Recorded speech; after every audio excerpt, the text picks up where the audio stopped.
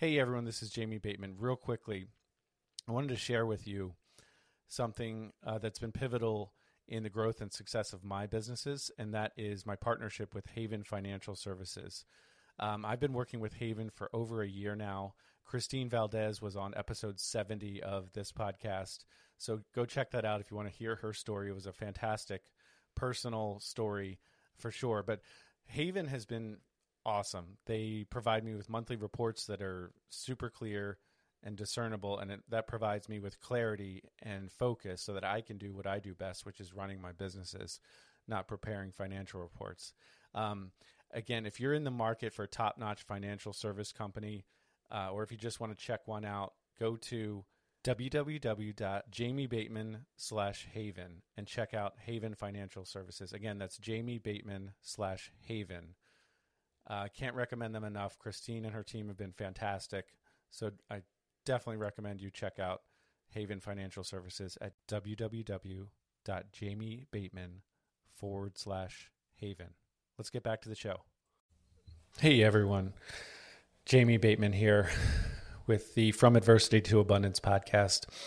We thought that for this week, since we are almost at 30 episodes, which is exciting, we would look back at our top 3 most popular episodes by downloads and kind of give you an excerpt from each. So we're looking at, part of the conversation that I had with 3 different guests that were obviously very popular episodes with the listeners, and bringing those excerpts to you. So the first one was Mark Owens, our very first episode, which Mark's episode that I had with him on the Good Deeds Note Investing podcast really led me to start this entire podcast, From Adversity to Abundance. Mark is a great storyteller, and his story is fantastic. Talks a lot about prison and drugs and crime, and then how he turned his life around and used real estate to retire, essentially. He's from Baltimore, great guy. Drops a few F-bombs, and so don't listen with kids around. But I love his story and his approach and his outlook, and phenomenal episode. So that makes sense that would be one of the most popular ones. The next one was the episode with my business partner, Chris Seveny. We have a note fund together, the Integrity Mortgage Note Fund, and then we also started a loan servicing company together, BiFi Loan Servicing. Chris's episode is relatable and just very very moving. Chris is a good friend of mine. We've grown to know each other very well over the last 4 or 5 years. His episode is focused on his financial and marital and health struggles that all kind of came to a head within a couple of months years ago, and how he pivoted at that part in his life, and how he got past those very serious, but like I said, relatable episodes and challenges, dealing with some serious adversity of several different kinds. And then the third one was the episode we did with David Dodge. David, his episode was really energetic and fun, and I thoroughly enjoyed talking to him. He's a real estate investor in the Missouri, I believe St. Louis area of Missouri, and he is big on the BRRRR method, which has become a popular method of real estate investing, which we've done ourselves several times. But he'd gone down a path of run into some trouble with the law, if you will, when he was younger.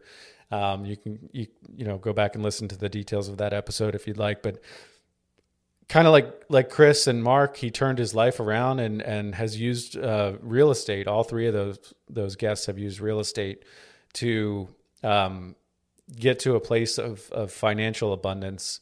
And I want to say David and his partner are making $20,000 a month from their rental properties. So it's super impressive. And like I said, very fun episode. He's got a lot of energy. He's a good guy. I really enjoyed that one. So far, those are the 3 most popular episodes. Granted, the most recent episodes have not had a chance to catch up. But we'll do this again in the future, and I hope you enjoy this one. Thanks. Inspiring stories of real people overcoming incredible odds to live life to the fullest. We are all guaranteed to face hardships. How will we handle the adversity? Join us to be moved by everyday people who have turned poverty into prosperity and weakness into wealth. Be inspired as these relatable heroes get vulnerable, and former counterintelligence investigator Jamie Bateman puts his interviewing skills to the test. Restore your faith in humanity as you experience true Cinderella stories of average people, turning surreal struggle and deep despair into booming businesses and financial fortune. Take ownership of the life you are destined to live and turn your adversity into abundance.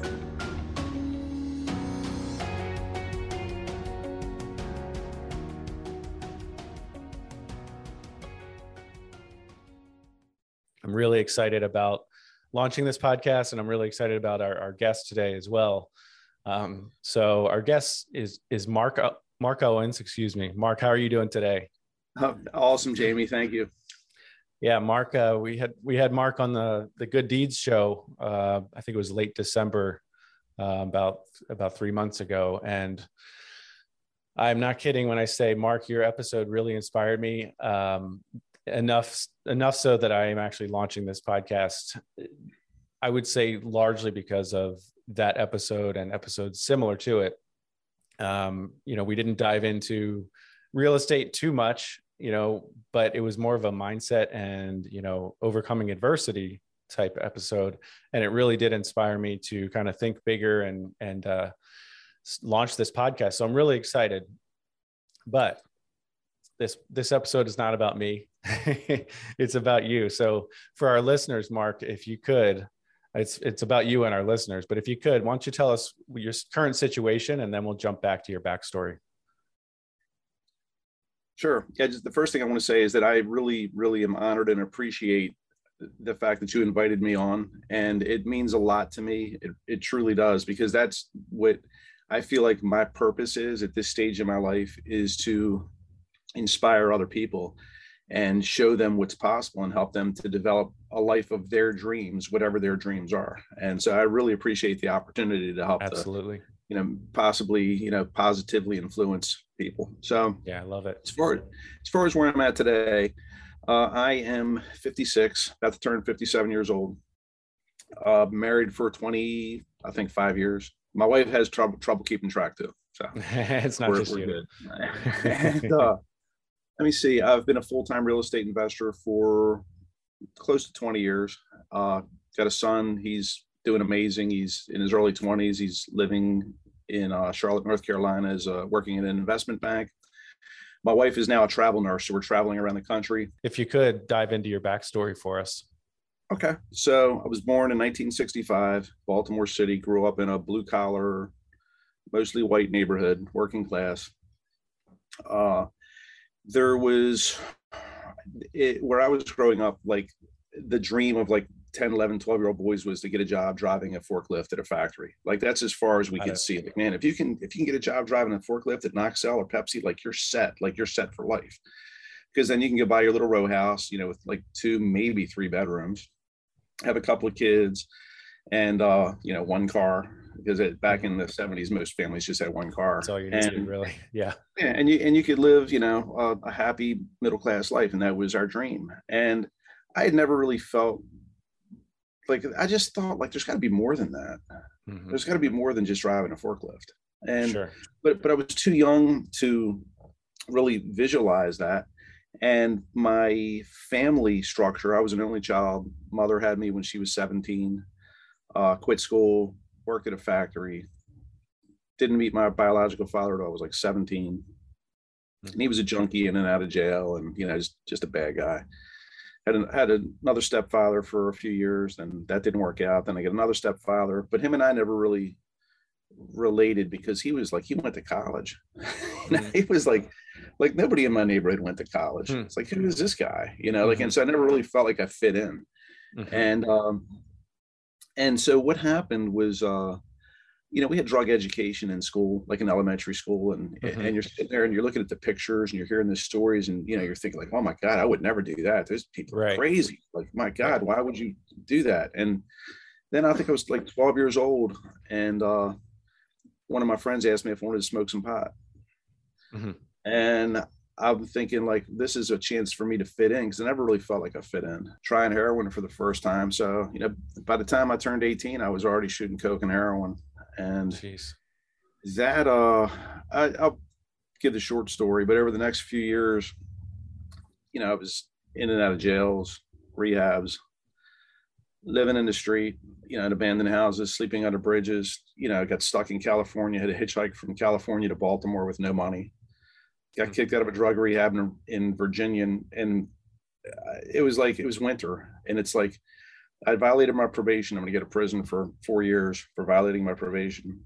So my choice is either go back to Baltimore and go to jail, or go somewhere else. And my thoughts are, well, if I'm going to live outside, if I'm going to be homeless, I'm going south. So I hitchhiked to Florida.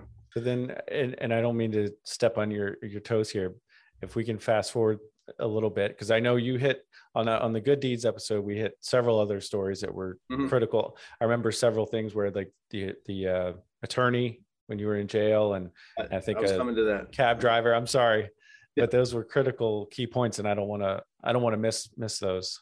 Sure.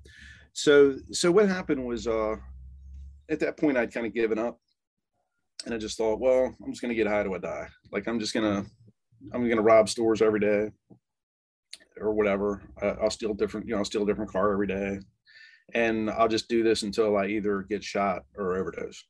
Like, there was no, like, jail was never an option. It's either I'm going to get shot or I'm going to OD. Like, that's it. And I'm just going to keep, this is what I'm choosing to do. And after it was September 7th of 89, I decided that I was going to go out to Alaska. They had this Alaska Valdez like oil spill, and they were hiring anybody to just come out and like wipe oil off of ducks, and rocks, and whatever. And I'm just like, man, I'll go hide in Alaska. I'll get a job, and and I thought I'll just try this, stolen cars out there. And what I did, you can't do this anymore, but you could go out, fill your tank with gas, and just take off. Like, now you got to pay first. Back then you didn't, and so I would just fill the tank and take off. And I mean, that's how I got, like, I stole a car in Georgia, made it to Pennsylvania, just doing just that.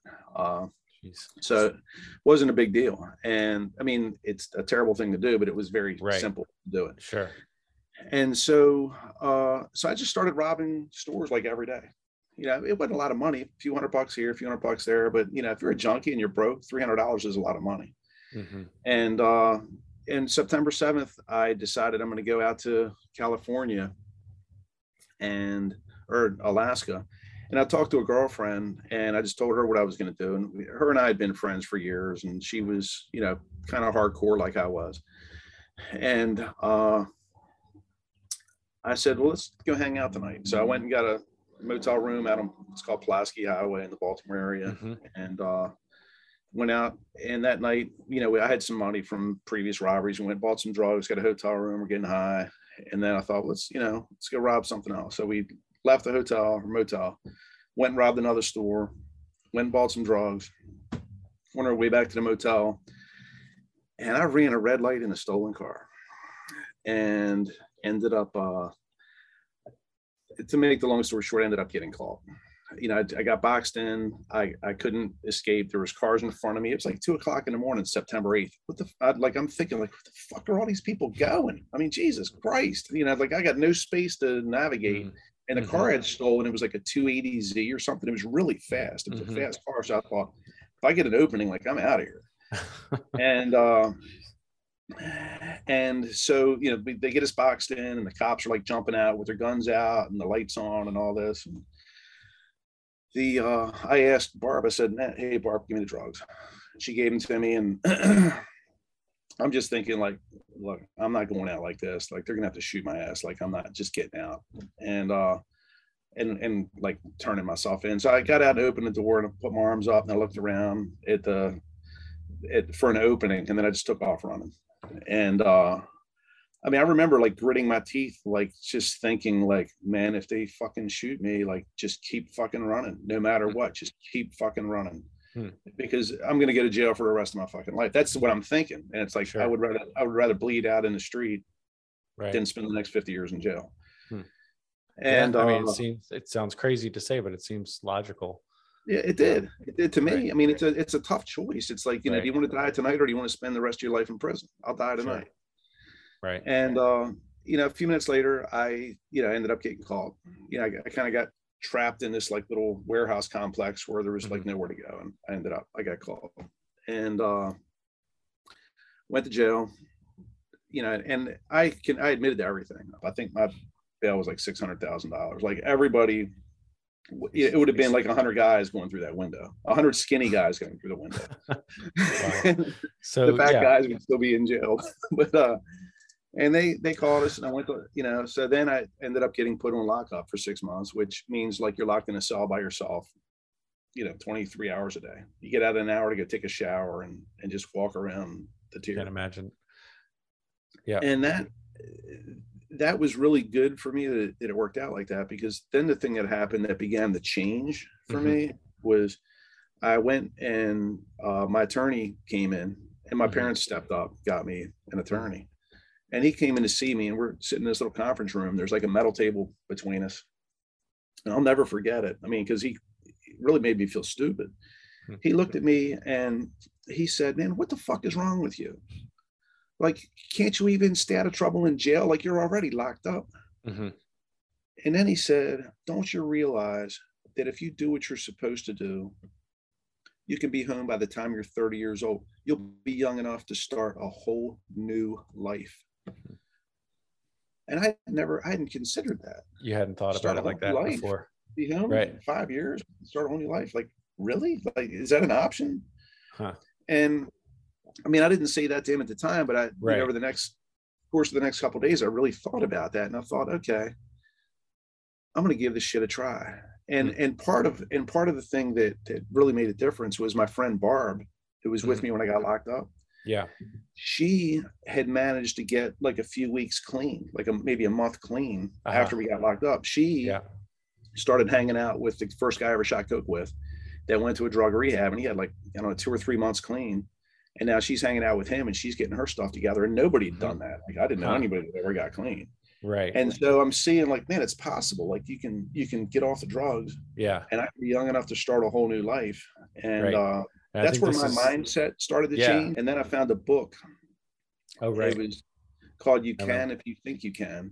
And it was on the tier on the table. And I didn't know they had self-help books. Like, I don't know if it's a new industry or what, but I didn't know they had. I think it's grown a lot. Yeah. Yeah. And I looked at it and I was like, you can if you think you can. I was like, oh, I got plenty of fucking time. Right? I mean, I'm going to read it. I think I've already read every Stephen King book in the jail. So let me go ahead and read this thing.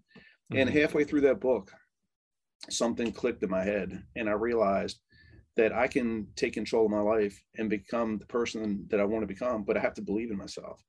And up until that point, I didn't believe in myself because I was always focusing on my failures.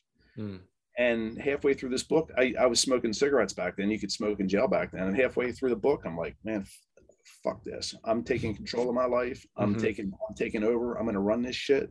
I'm going to run it. Not the drugs, me. And I took my half pack of cigarettes out and I gave it to this guy, Frank Bertina. I said, Frank, I'm fucking done. I'm changing my life. What is a book or two that you'd recommend to my audience and why? I would say, assuming that they are not starting where I started, Rich Dad, Poor Dad. Nice. Love it. Probably number one. If you're like a business oriented entrepreneurial kind of person, because that is going to just expose a lot of the BS that we've been brainwashed with since birth in this country. Sure. That's a good one. That's probably that's probably the main one. I could probably name 5 others. That's the main one. Got it. How about a movie? I don't know if you watch movies or anything. Any good movies? Oh man, you know. How about this? A movie or a podcast? You pick one. One of my favorite movies. It's a fiction movie. It was called Starman with Jeff Bridges. Okay. And it's a tearjerker. So, but that's like when people ask me what my favorite movie is, that's always one that pops up in my mind. Right. The worst one was Jaws. So. The worst one was Jaws. Yeah, man. Yeah. I never got into that one. What's one question you wish I'd asked you, but I haven't asked? Oh man.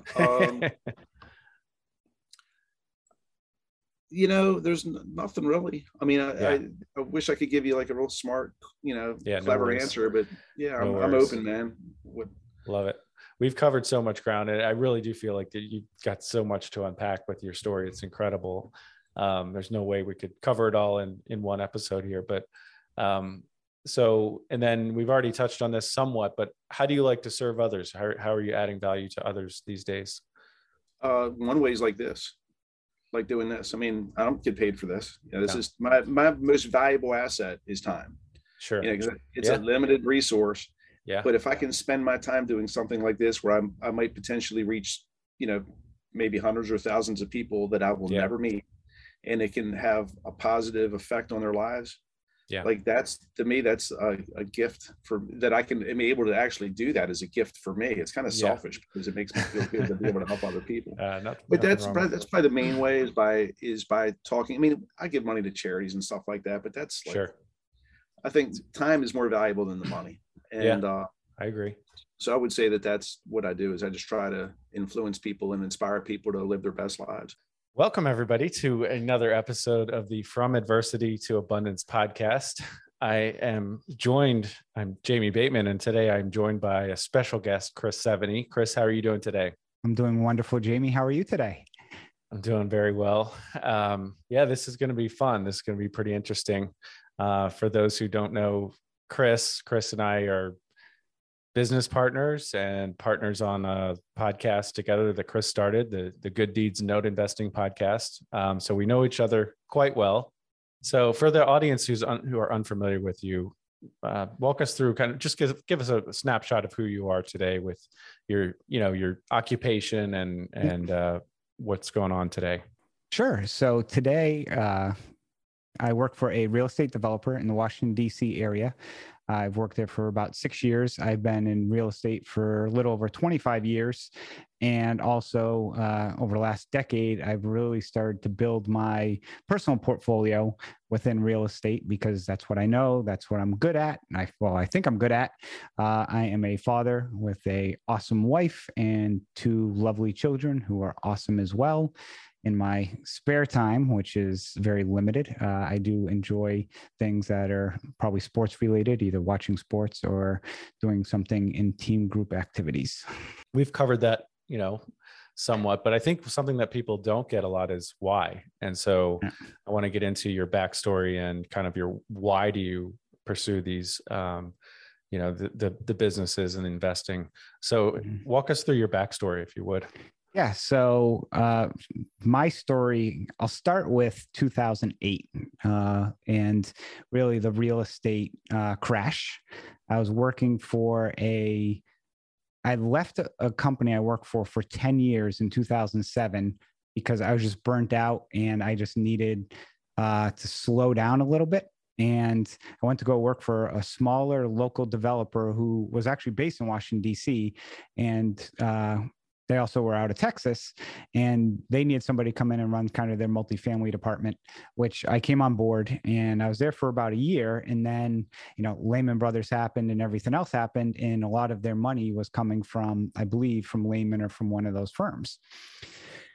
A week after Lehman, I get there. I literally live like a mile from the office, and I'd go to the gym in the morning, and then I would go into the office, and I went to go to the gym, and I seen all the executive cars there that day. And I'm like, that was odd. So I go to the gym and the cars are there and nobody's there. When I get to the office, and it's like, I don't know, 8:30 in the morning.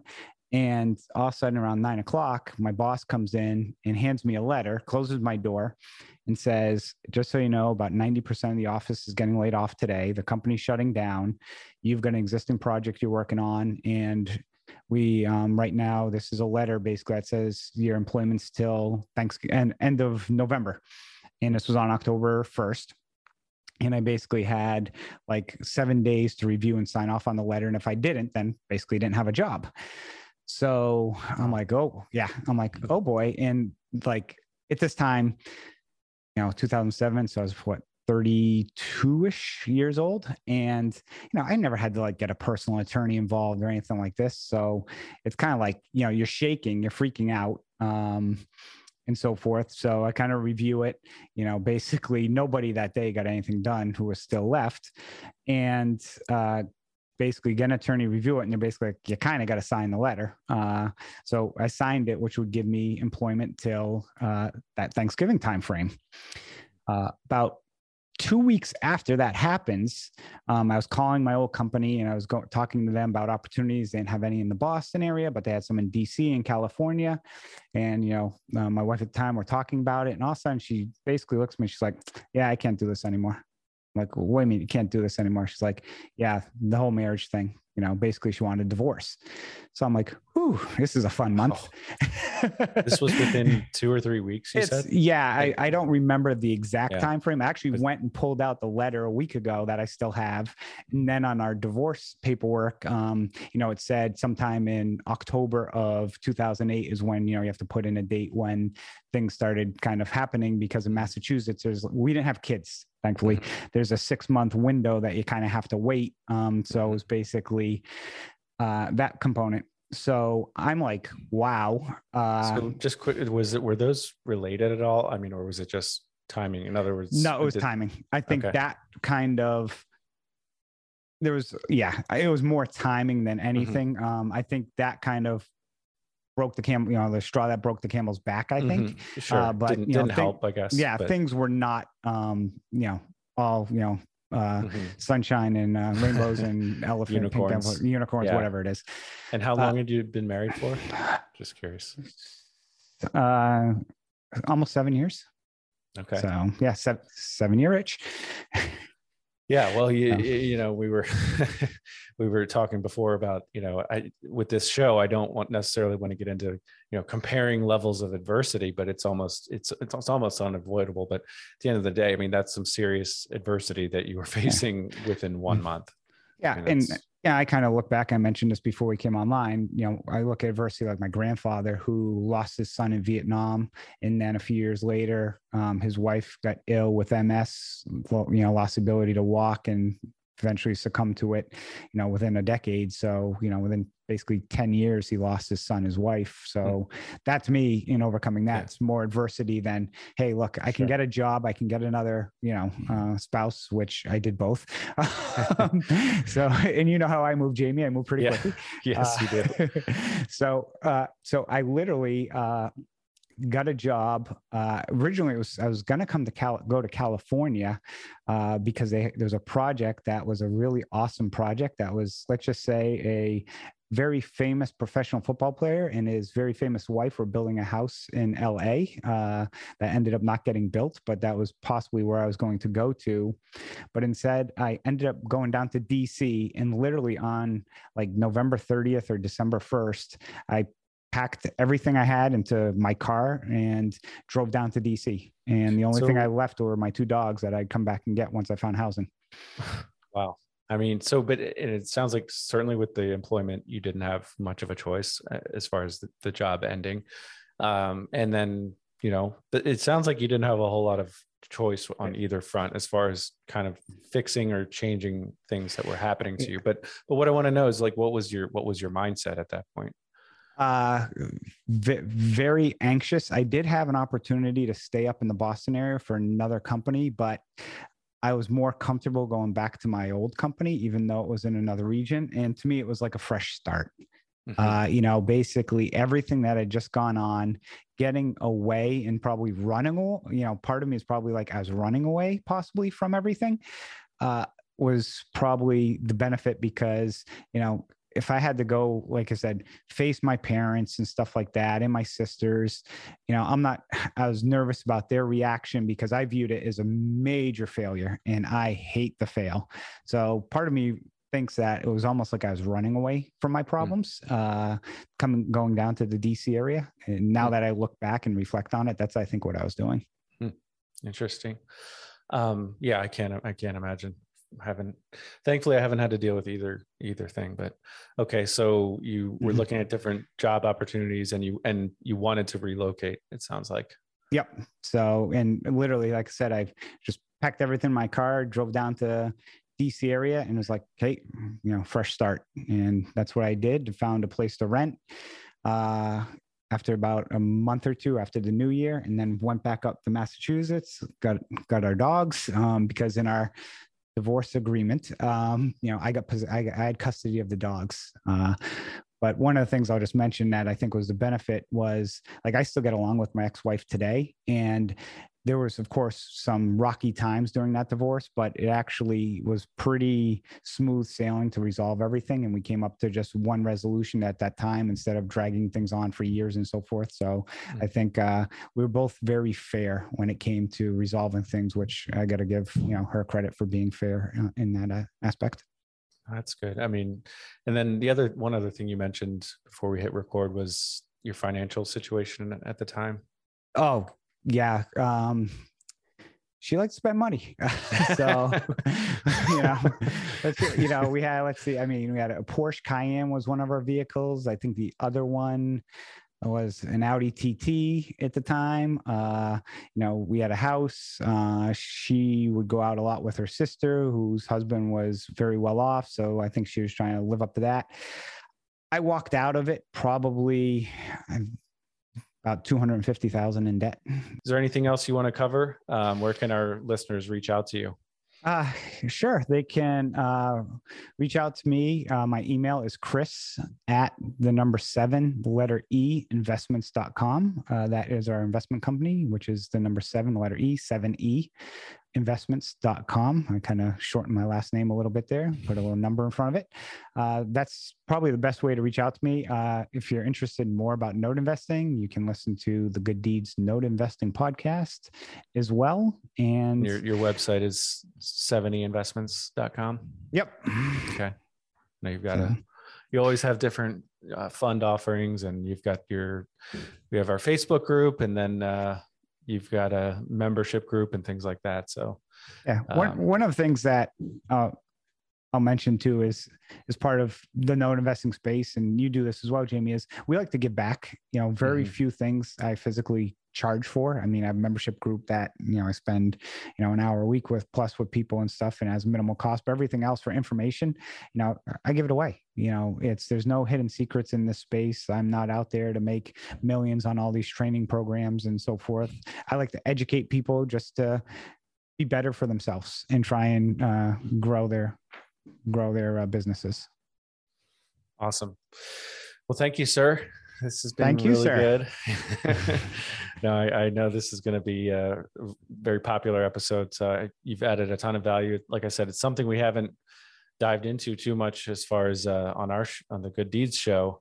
Your background and your why. So I think it's really motivating for the listeners. And everyone's got a story, and like you've definitely faced some serious adversity, and now you're definitely living in abundance. So I appreciate you sharing your story. Yeah. Thanks for having me on. And, for people who have adversity, don't be embarrassed by it. That was one of the things that my last little note is, learn from it, grow from it, but don't be embarrassed from it. Your friends and family are there to support you. Welcome, everybody, to another episode of the From Adversity to Abundance podcast. I am your host, Jamie Bateman, and I'm very excited today to be joined by David, the discount property investor Dodge, if I said that correctly. David right. Dodge of St. Louis, Missouri. David, how you doing today? Man, I'm doing fantastic, Jamie. Thanks for having me. I'm excited to get this opportunity to share some value with your audience this morning. So I'm really, really grateful to be here. Awesome. So I know your name is out there already a good bit in the real estate space and entrepreneurial world, if you will. But for those listeners who are not familiar with you, who are you and why should we listen to you? Yeah, great question, man. Why should you guys care, right? So my name is David Dodge. I am the Discount Property Investor. That's the name of my entity, Discount Property Investor. I've been buying real estate for about 18 years, done about 1,000 transactions.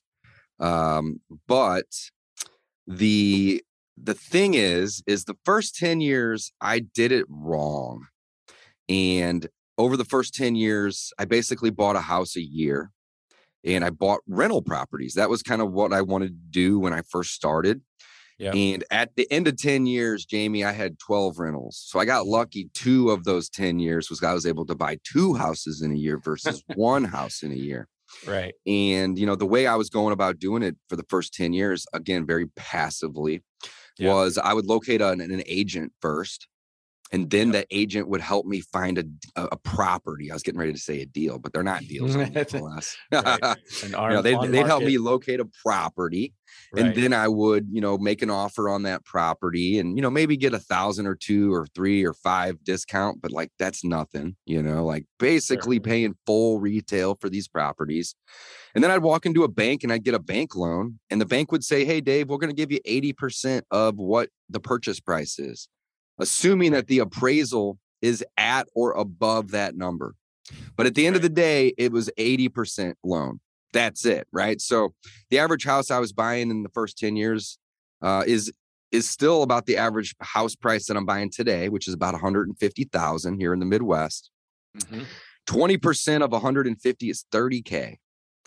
So I had to put down $30K 12 times over the first 10 years. That's $360,000 that I either had to save up to put down, or in the very, very beginning, for the first 2 or 3 that I did, I borrowed the 30 grand and then got a bank loan. And then I paid the 30 grand back over the course of a year, 2 or 3. Right. So the way I say it, slow process, very slow. So the reason I say that it was the wrong way is because it's slow, like you said. And it requires you to have 30 grand to put down on a $150,000 property.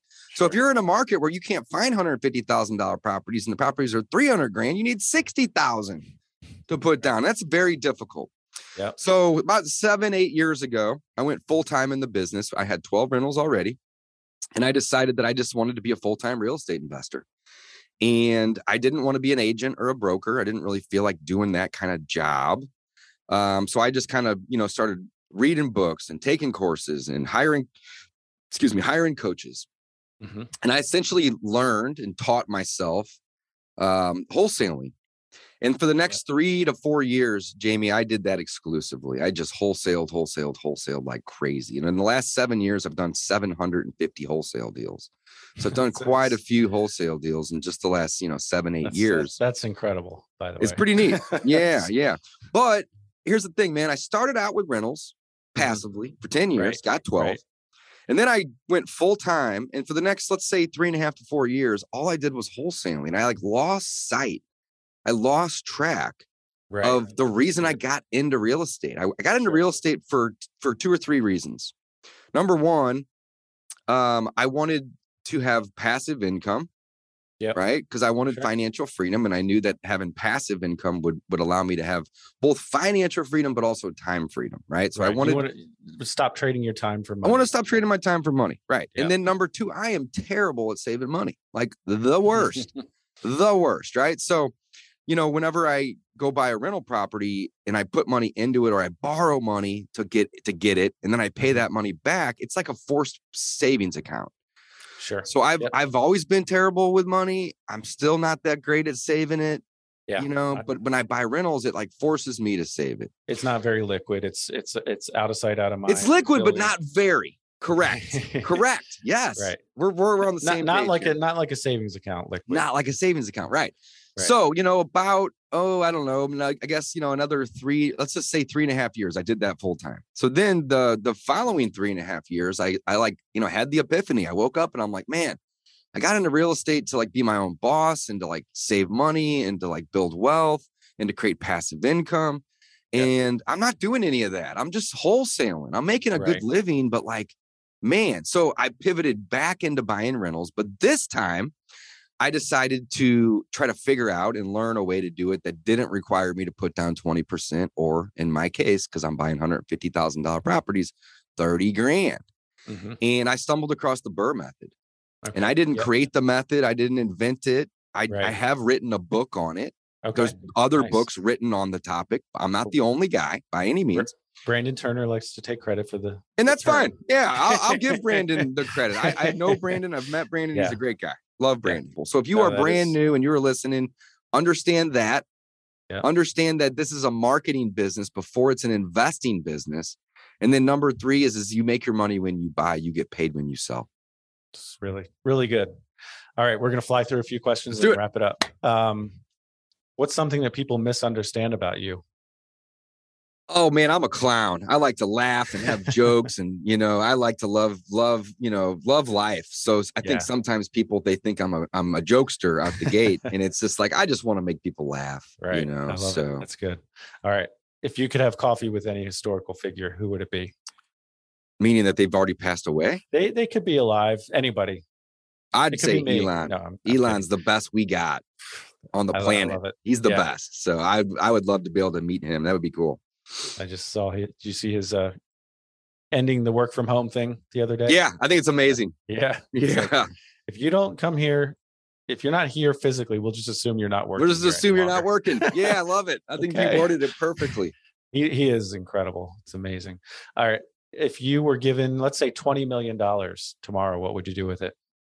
Oh, I'd park it because I'm terrible at saving. I'll tell you that. So here's the thing. I would much rather have income coming in monthly or quarterly than a big nest egg, because the nest egg you can spend, you can blow it.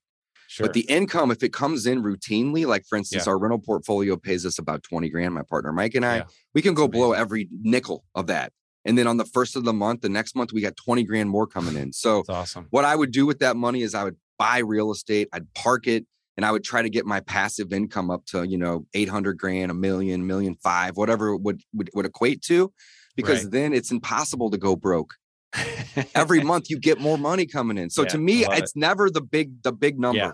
Which is most people's goal. I need $5 million to retire. You would turn that into cash flow. Turn it into cash flow. Yeah. Having a big number in one spot scares the hell out of me. It's going to be gone. So what's a challenge that you're facing in your business right now? Finding good deals, man. Inventory is light. Yeah. Got it. In your opinion, you've already covered some of this, but in your opinion, what's one of the most important personality traits for someone to be successful in your industry? Okay, so any industry. My definition. You're saying So I'm actually going to build on that. Any industry. Got it. All right. My definition of success comes down to 3 words: consistent, persistent, action. I literally interviewed a 17-year-old last night. He's one of my coaching students, and he just got his first wholesale deal. He made 11 grand. And I said, what was the main thing that you took away from my coaching? And he said, you got to be a persistent SOB if you want to do deals. And I said, yep. And I asked him, I said, how many times did you touch that seller with a phone call, a text message, an email, just a touch? And he said, at least 40. Wow. And I go, you know what a newbie would do? 2 or 3 and then stop.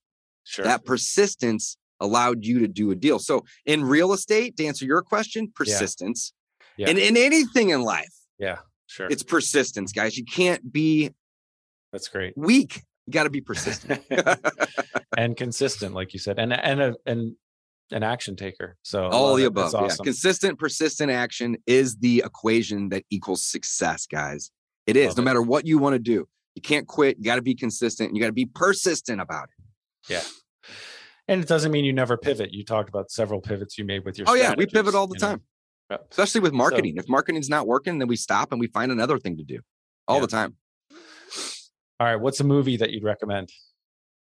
You ever watch movies? Yeah, I love movies, man. I would say I just saw the new Top Gun. It was amazing. Love that. Nice. Yeah, check that out. What other podcasts do you like? You have your own, right? So I host the Discount Property Investor Show, and I also host Wholesaling Inc.'s podcast one day a week. Okay. So I love both of those. I'd recommend those. So that's how I met you is through Brent, who interviewed me on that show last. Yeah. It's not great out yet, team of people over there. Great team. So I would say those two would be my 2 faves, just because I spend a lot of time working on both of them. Perfect. 2 more. How do you like to serve others? I like to serve others by showing them that they have more value than they think they have, or they know that they have. And I like to make them laugh because it just brings joy to their life. Love it. All right. Last one. And you've touched on this, but where can our listeners find you online? Yeah. So discountpropertyinvestor.com is my main website that hosts my podcasts. If you guys are looking to learn more about the BRRRR method, that's really my passion at this point. I do have a program that you can learn more about it, and that you can find that at wholesalinginc.com/rentals. Again, that's wholesalinginc.com/rentals. You can learn more about me. You can learn more about the BRRRR method. And if you're curious, book a call with my team and we can, kind of put together some of your goals and wants and put together a plan to help you achieve them. Awesome. Cool. This has been really good, David. You have a ton of energy and you bring it. Hey, thank you so much for having me, Jamie. Like I said in the beginning, I'm honored to be here. I'm grateful for this opportunity to, serve and provide value to your audience. So I couldn't be happier this morning. So again, thank you so much for including me. Appreciate that. And to the listeners out there, we appreciate you spending your most valuable resource with us, and that is your time. Thanks, everyone. Take care. Thanks so much for tuning in to this episode of the From Adversity to Abundance podcast. If you're enjoying the show, please feel free to rate, subscribe, and leave a review wherever you listen to your podcasts. That helps others find the show, and we greatly appreciate it. Thanks again for listening, and we'll catch you in the next episode.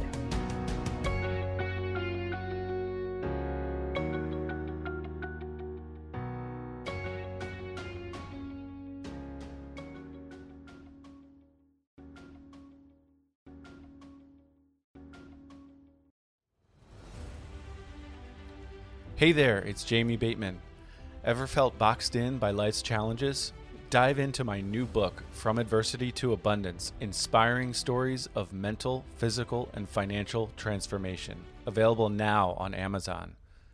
From a former bank robber's redemption to a young entrepreneur's victory over hurdles, these stories are not just inspiration. They're the roadmaps to your transformation. Whether for you or as a powerful gift to friends and family, especially those who might not tune into podcasts, this book is a beacon to a life of abundance. Ignite that inner fire and set your course to the life you've imagined. Purchase yours today on Amazon and light the path for someone you love.